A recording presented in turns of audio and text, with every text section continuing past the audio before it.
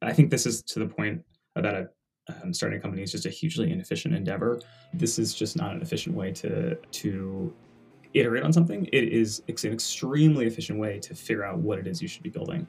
So I think what was much more expensive for us was building what we thought made sense, and then finding out that it actually wasn't the right thing to build.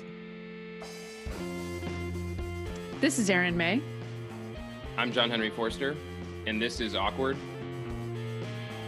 Silence. Silences.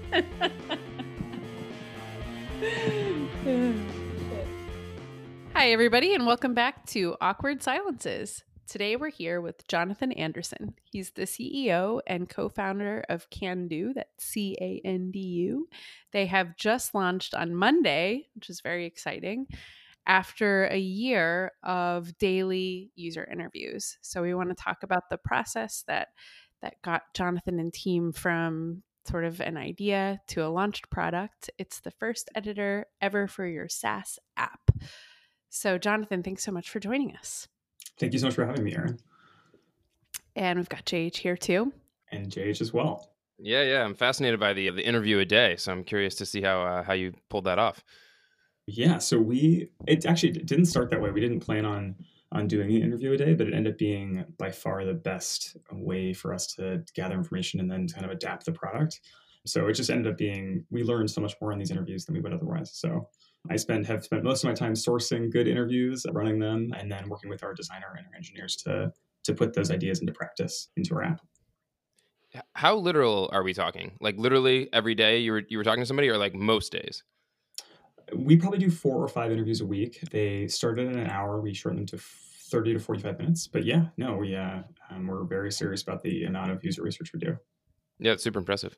So you said that you didn't start out with this idea of, right, because research is a means to an end, although we do like just sort of doing it as a habit. Mm-hmm. So how did you get to that place where it became this thing that you were doing that was valuable, this daily habit? Actually, I love this question. I think first of all, starting a company is probably the least efficient thing you can do. Literally, you're trying to take an idea and bring it to market. And the problem with that is that the idea is always just wrong. You just don't know why it's wrong yet. And so for us, it was really the reason we started doing more and more user interviews was because our first MVPs ended up, the ones that we had intuition about, the ones that we believed were correct, the ones that we built just ended up not being wanted by other people. So we had to flip that on its head and say, okay, what do people actually want? Well, the best way to do that is to actually just ask them. So great. And so what you said your initial MVPs was the sort of essence of the idea of the company the same all throughout, or where did you start and where did you end up in simple terms? Yeah, so my background's in the SaaS world, and especially like on the B2B side, business, and I love software adoption. I love the idea of helping people just do better at their work by using the tools that are actually useful to them. And so we really came in with like, what's the problem we want to solve? I think it's a great starting frame for starting a company, but you have to iterate through a lot of ways of solving that problem before you land on one that you actually believe in. So yeah, and so the problem that Candu is solving is? The problem that we are solving is that we help you change the user interface to match your users' needs. So we're really working on how do you make B2B software usable by everybody? Our mission is to leave no customer behind. And it's really this idea that today applications are kind of one size fits most. They do tons of things, lots of features. But the problem with that is that there's lots of users who look at them who have really different need sets. User 1 might have nothing in common with user 2. Mm-hmm. And so really what we do is we try to actually change the interface itself to match what the user is actually here to do. Cool. And like how, just practically, like day to day, like would you talk to somebody on Monday, learn some things, iterate on that feedback, and then in the conversation on Tuesday, it's a little different? Or like, would you do a couple in a row before you incorporated stuff? Like how real time and continuous was like the adjustments you were making between these conversations? Yeah, so we are blessed with having a really fantastic, I'd say, squad of folks who do these interviews. So it's basically a small team, but really I give credit to our product designer. And the way it would actually work is we would sort of show mock-ups. We would talk to users about those mock-ups and then we can talk more about how to structure those interviews, but effectively you move through a series of designs within about a week. So you do about 4 or 5 interviews on that set of mockups before sort of iterating to the next set. Gotcha. And it was just easier for you all scheduling wise to, do the hour a day basically instead of doing like, one day with 4 hours or 5 hours? Like, I guess I'm just geeking out on like the process here because obviously we're big fans of like continuous and frequent interviewing, but I feel like the way we often hear it from folks or teams is kind of like the weekly batch of like Tuesdays are our user, day, and we go out and talk to people and then we process and iterate, and next Tuesday we do it again. So the daily thing is just for me is like a real trip, and I'm just super curious about it. I think that actually has more to do with stamina than anything else. I don't know about you. I find if I do more than 3 interviews in a day, I'm just exhausted, and you just get less curious about what the users are saying. So there's actually something really nice about having a set period. We always do ours between like 9 and 11 o'clock in the morning, where you can actually talk to a user about what they're interested in. And of course, it's going to end up looking lumpy. Your life is not a perfectly scheduled thing, especially when you're dependent on other people who are busy and are doing great work. But yeah, we found that we had to cap it at 3. Otherwise, we didn't care about the answers enough, I think. I love that. I think it's such an undervalued aspect of being effective at work is, playing to your strengths and the reality of, does this plan actually hold up if I actually do it? Do I actually want to do a full day of interviews every week or, once a month or once a sprint or whatever it is, which might be great for some people in some teams, but there's no, rule that says that's what you have to do, right? Yeah, I'm also just not sure if I'm extroverted enough or have the have the willpower to go through them all. So for us, it was just a lot easier to break them up. So Yeah, no, it seems really smart. I think after, the sprint methodology kind of took off and it ends with the user testing day, I think people really got into the batch of like, this is our day for testing. And there's a lot of merits to it. I think it's a really cool idea in a lot of ways, but I don't think people explore it from the other side of like, well, what are the downsides of doing all these conversations in one day? So it's really interesting to hear about those kind of pieces you're bringing up of, yeah, you get burned out. Like I can't, I can't talk to 5 people back to back to back to back. And then also it's a lot to process and everything that comes out of that. Did you find it was easier to deal with the outputs of each conversation on like a smaller batch size? yeah, and I feel like I am having a little trouble with the question because for us, so we work in a Scrum methodology. We're agile as well, but I actually think of user interviews as an input to making progress and iterative progress, not as a hey, we have this great demo, let me show off what we have. We do that as well. That's a great fun Friday activity where we show off what we've made. But the interview itself is actually about these iterative designs that are changing day to day. So I think we think of it more as an input than an output. When you say day to day, just back to that. So you're doing, well, first of all, okay, so let's talk about the process. You said you'd tell us a little bit more about how you structure the interviews. So you have some sort of mock-up or prototype or something that you're talking to people about. Tell us more about like what's happening in those interviews. Yeah, so the interviews are we've gotten pretty specific about them. There's a pattern. So the way it works is we have someone who's going to lead the interview and they are going to show the mock-up as well as somebody taking notes and then somebody to help coordinate and schedule and fill in, like basically just be like a helper for the interviewee. And we basically have one question, which we always ask, which is, what would you expect? And that's really because we're basically trying to be as neutral as possible in the interview process. And then really what we're looking for is the reaction. So we split up the feedback that's given into, happy moments or things, the questions or concerns or, opportunities for new growth or even pain points. But the question itself is supposed to be very neutral. What we're really looking for is the reaction that the interviewee has to what we've made. So you show them the thing, and then what do you expect would happen? What would this do? Yes. Or like, hey, where would you click first? Great. Okay. If I were to click that button, what would be the next screen you would see? And then you'd click it and then you'd hear the reaction about saying, hey, oh, great. Or, oh, shit, this is not what I want. And that's how you basically suck out all of those unfiltered reactions, which I have to admit, as a research subject, is not super fun because you're constantly feeling like you're being tricked. So I think there's like it's not fun to have to like uncover our biases, but that those sort of unfiltered reactions are, I think, what's so powerful about running a good user interview. Yeah, absolutely. And who from the team was in these sessions? Is it the whole squad that you referenced or a subset? Yeah, so the way it works is that we have our designer usually leads them, the person who's creating the designs, and then we have a designated note taker who's usually on the customer team. And then my co-founder and I are often in the group as well to listen in. And then we actually decided to open it up to the whole team, that they're allowed to, everyone on the engineering and product side can listen in as sort of a lurker on the line. So that's how we run them. How big is your company? How many folks are there all together? We're a team of 8. Cool. That's about where I got something like that. But you have all these departments. I'm like, wow, this could be really a lot of people. Okay, so you got about 8 people, and everybody's sort of participating, to a different level from time to time. Yeah, so like if they're working on the editor, for example, they might join those interviews. If we're focused on maybe segmentation, maybe the data side, our product engineers might come in for that. Yeah. And these are all remote interviews or in person or both? Yeah, we've tried blended as well. So I should say that our company is remote. My co-founder is in London, along with most of our engineering team. We also have folks in Sao Paulo, in Sevilla, Spain, and in San Francisco. I'm based in LA.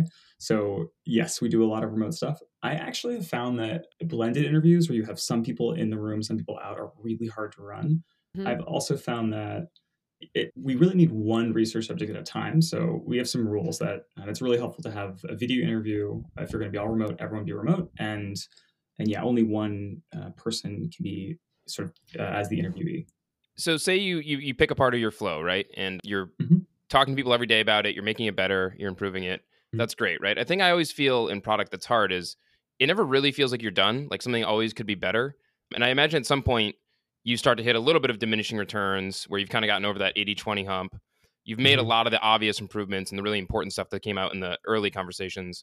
How do you know when like maybe that part of the app or that workflow is good enough and you need to like pivot and start getting feedback on a different part of the experience? Like it just feels like once you're pulling on a thread and you keep talking to people and they keep pointing out some other small thing, you could like stay on it forever. Like how did you navigate that aspect?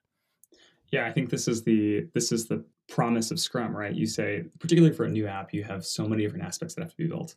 And so for us, we just have these pull-up points that are, every week or every 2 weeks. And I'll really credit my co-founder who was a product manager at TransferWise and at Coursera to sort of do the marching orders on the ship, because the truth is that, to your point, you definitely hit diminishing returns. It's incredibly obvious when UX does not work correctly. It's a little bit less obvious when UI could be improved. But I think it's, unless there's like a glaring reason why you should move on, you should really think about the milestones as like, okay, we're going to tackle this flow of screens within this week, and then we'll move on to the next set. Yeah. Fixed time, variable scope. We've been driving on that. We're not trying to reinvent the wheel over here. We're just trying to stay on the track, so. Right. No, totally. Cool. Okay. So back to these artifact mock-up things that you're showing. Are these all kind of the same level of fidelity? Do you like to are they interactive prototypes, InVision, balsamic mock-ups, pen and paper drawings? Like what are we showing people? Yeah, this we've been through so many different iterations of this.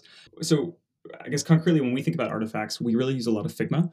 There's a couple of limitations with Figma's prototyping tool in that you can't have an endless amount of things to test, but it's very fast to create. So it makes it very easy to throw something together. And also throw something together is not the right language for the amount of work that goes into creating low fidelity designs. So let's give credit where credit's due. But yeah, we found that having something to look at is super powerful for user interview. It can be as simple as, you drawing boxes on top of a Figma file with Zoom. Like that's totally fine. But yeah, having some sort of visual representation is very useful. I will say that there's a completely separate type of user interview, which is not how to build this, but should we build this, or what should we build?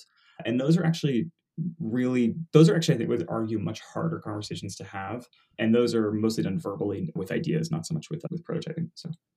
Right. And so how do you know when you're planning out your different sprints and cycles, whatever you call them, how far ahead do you know like what you're building versus like, hold the phone, we need to do some generative stuff and figure out what to do next? Do you have a cadence of that, or do you sort of get through the known unknowns and then kind of reset? Like, how does that work in this year of getting to launch?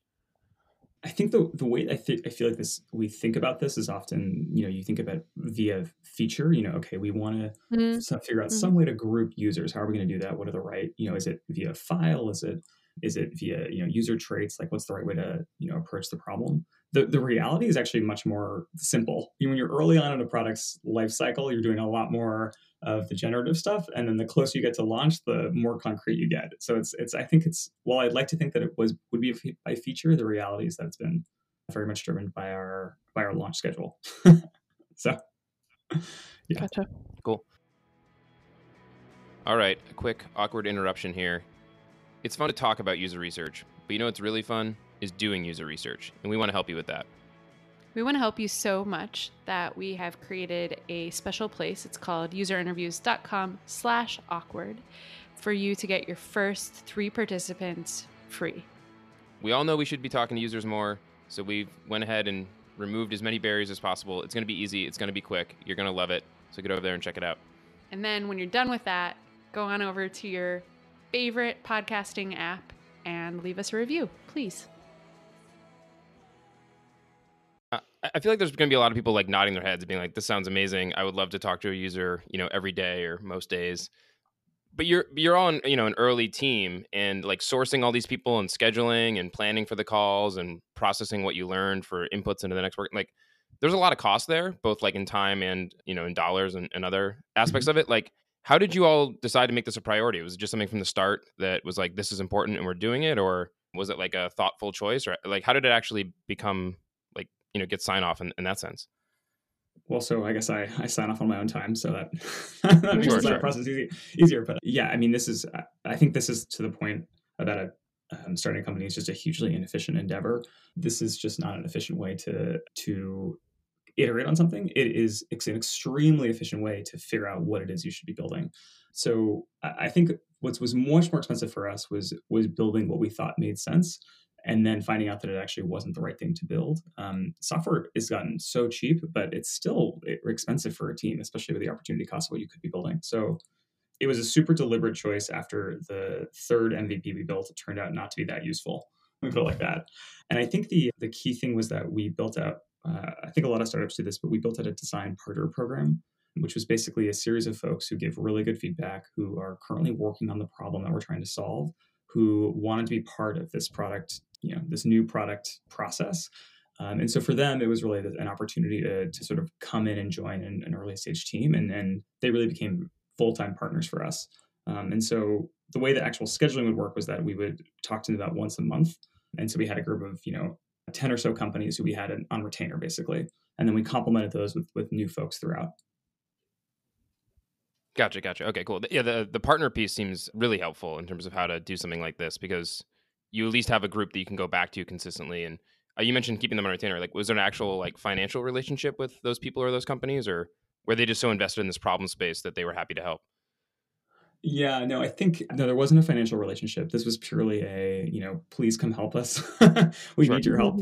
But I think to that point, like, I think there's something really, really, really fun seeing a product evolve over time and seeing how your input, even if it's indirect, is causing these sort of changes. So I think people got very invested in sort of the outcome as we move toward launch. Cool. It seems like a good market signal too, right? Of like, this problem for me is so acute, I'm willing to spend some of my time to help with this potential solution to it. That feels like a meaningful signal that like you're solving something that really needs to be solved. Oh, I feel like you're. I wish I could agree with you, but I have to actually strongly disagree. Take. Yeah. So I think that this is actually the biggest problem that we face, which is that people want to be helpful. They love, like, they want to be agreeable. They want to help out folks they think are smart and interesting and fun to talk to. And so they tend to be like, oh yeah, I would be, happy to sort of join this endeavor. Trying to figure out what would actually be valuable to them in their jobs. That took a lot longer than getting someone to agree to an initial interview and then agree to the next interview. So I think that was actually a big insight for us was how do you get past the, hey, let me be as helpful as possible, to, oh yeah, wait, this is what I need. That's a big jump. And also to what are you willing to pay for, right? Down the line. Exactly. Yeah, exactly. Yeah, the willingness to pay, I could definitely track. I guess just, this is my own bias, right? But like, I wouldn't spend time on something if I didn't care about it. Like, I would want to be helpful, but I'd also be like, hey, like, I'm busy. I'm not, so that's counterintuitive. Yeah, that's cool. True. That's an interesting insight. So just to back up, just to repeat what you said. So basically you found these like 10 or so companies who were these ongoing partners in terms of delivering interviewees to you? Actually, no. Sorry. Just to quickly clarify, it was the way the design partner program worked is we would find a company who specifically was in the space that we were looking for, but then it really came down to finding the person who had specifically, in our case, worked on activation or user onboarding, and then actually Okay, working with them directly. So it's got it. really a personal commitment, not a company commitment, and that was super valuable for us. And then also because it's not like the whole company knows what we're working on. It's much easier if specific. If Sarah knows exactly what we worked on 1 month ago and then can sort of reflect on the changes to the product and then give more candid feedback. Yeah. Got it. So you sort of build up your own panel that happened to be comprised of representatives from 10 or so companies and would talk to each of those people like once a month or so. Mm-hmm. Okay, Exactly. cool. Yeah. Yeah, that's interesting.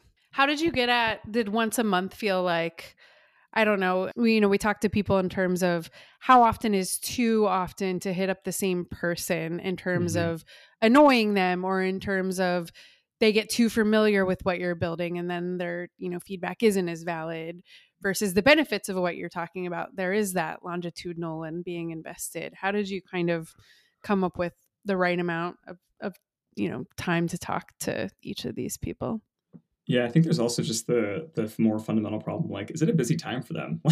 Right. Are Yeah. they Hmm. are they on maternity leave, or is it just like they picked up a new project and are running with it? So, over the course of this year, we've had people switch jobs, we've had people have kids, we've had people come in and out for all kinds of reasons.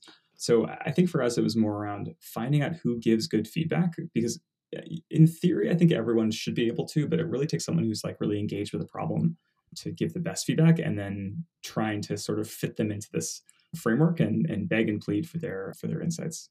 So If I'm an early stage team, there's a couple of us. We are mhm. just trying to figure out this idea. Do you have what would your playbook be if I wanted to get this thing set up and do it ourselves? Like what would be the best lessons learned and recommendations you'd have from doing it yourself? Yeah. Oh, I guess it's only through experience of doing it wrong. I really Hmm. didn't know how to do a user interview.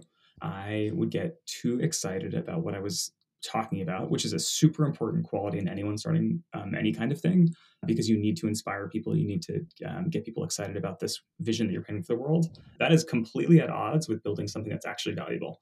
And so you kind of need both that optimism, but also the realism of okay, if you would use it, why would you use it? Okay, how long would it take you to use it? Why wouldn't you be able to use it? I think for me, it was really working with my co-founder Michele, who'd done product before. That was very helpful, and then also just things like reading the Mom Test, a great book about how to get past the bias to agree. It's Hmm. helpful. Hmm. Yeah, I've heard that before. That's really hard for founders to turn off the selling instincts because they're always just in the mode of selling the vision and trying to be, to your point, inspirational. So it's a good reminder that in this context, that's actually not the right mode to be in. Yeah, and I've sold in so many situations that are just inappropriate to sell in, which is Hmm. the which is the antithesis of I think of good user research. So Yeah. Gotta replace always be closing with always be learning or something like that. yeah, and that is a motto that we live by. Absolutely. Yeah. Yeah. I'm curious, you talked about, kind of getting better at figuring out this ideal profile of your participants in Hmm. terms of people who are really engaged in the problem space. I Hmm. know that's something that our listeners are thinking about when they're trying to find, especially in B2B, right? Hmm. Participants that are going to be good. And what does that look like? And how do you screen for that? Did you learn anything over the months of being able to sort of predict better over time who's going to end up being a better participant? Are there any sort of intangibles or things you wouldn't have thought of to look for when you first got started? I mean, I don't know if this is a secret or not, but by far the easiest way to know that is to do a user interview and then look at the how long the Mm, notes are. It mm, just quantity is actually quite good right. in terms of what we found, even more so than quality. I will say that one thing that we do look for is someone who's used tools to solve the problem is actually quite helpful. Particularly if they've Hmm. used a set of them already, and then particularly if they've been in sort of the same type of role at multiple companies is also quite helpful. You're really looking for the person who's like worn many hats is very helpful. We found. Right. And is that because people who have sort of SaaS geekery, in their blood are going to be better customers for you, or they're just better at talking about software, or why was that Um, important? I th- yeah, I think, and it's not specific to they have to have worked in SaaS. It's more that they've tried to solve this problem in different environments. I think is the more important problem to thing to look for, because then they can relate ideas and having, I think, some day to day experience. Like, okay, not how would I solve this, but how have I solved this Right, is right, makes the right, biggest difference. Yeah. right. When you said you didn't know how to do a user interview in the beginning, and you're kind of always, selling and too enthusiastic. hmm Did you have to learn the, don't ask hypotheticals, or what other mistakes did you sort of learn by doing in the beginning? I have made every mistake possible. I mean, even like little things like when someone wants to click a button, immediately clicking the button as opposed to asking, okay, what would be the next screen that would come up? It's a really Mm. unintuitive question. It's so obvious. You just click the goddamn button. Sorry, Yeah, yeah. but No, that is not, that is not how it works. right. That's not what you're looking for. Yeah, my co-founder had a lot of hard conversations with me around chilling out, and then actually observing him lead interviews, being the note taker for a lot of the intro ones before I was comfortable doing it Uh-huh. myself. Yeah. Was he chill? Yes. Oh, yeah. Very neutral. Extremely neutral. Neutral. Yeah. Yeah. Nice. Yeah. Oh, It's this pretty is neat. this conversation is really reminding me, like, year and a half ago when we were building a new workflow and kind of solution in our product for scheduling stuff with your own user base. We kind of did a very similar thing of we were calling them like design partners, and found people Mhm. who were like the right profile, and we'd go back to that same group with some frequency, and it was super helpful. And all the stuff you're saying is just like bringing back so many memories of how we found those people. And one of the best things I think we did was just asking on like the initial kind of survey we sent around Mhm. was like, how do you solve this problem currently? And you could learn so much from like the people who Mhm. wrote like a paragraph or two about like we use Google Sheets, but then we tried Airtable, and then like da da da Yep. da. You'd be like, I want to talk to that person, and then the person would be like, I don't know, like I just find people in my base. You're like, all right, you might not have thought about this as much or have solved it as well. And yeah, so that advice just is really ringing true to me. It was super helpful to find people that way. Yeah, one of my favorite this is actually a sales question, not a user interview question, but I find them are both quite helpful, is what is the process for doing something? Mm. Because when when someone's thought enough to actually create a process, first of all, processes are painful. Things are easy, they don't require a process, but it has a little bit of, it implies that there's some friction along the path and that they've had to have thought through what is the right way to solve this problem, because I've seen it with some regularity. So that actually is a Mhm. pretty good, it's actually a great sales question and a good user interview question, but that's one of the very, very small Venn diagram of questions that fit in both camps. Yeah. Now that you mentioned launching on Monday, is the plan to just keep this up indefinitely, or is the cadence going to shift a little bit now that there's a product out in the wild? Like, what's next for you all? Yeah, you have to do certain things like maintain that product. There's Yeah. this last phase of really building for mockups has been super super fun. I think the team is actually ready to kind of see the thing live now. I think there's like a Mhm.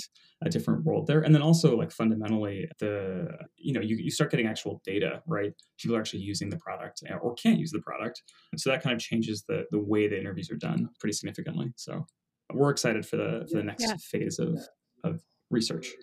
Yeah. Do you have a plan for how that's going to work once you go live and you have, I don't know, your product analytics cooking and seeing what's happening? Do you anticipate keeping daily interviews, or just seeing what happens, or?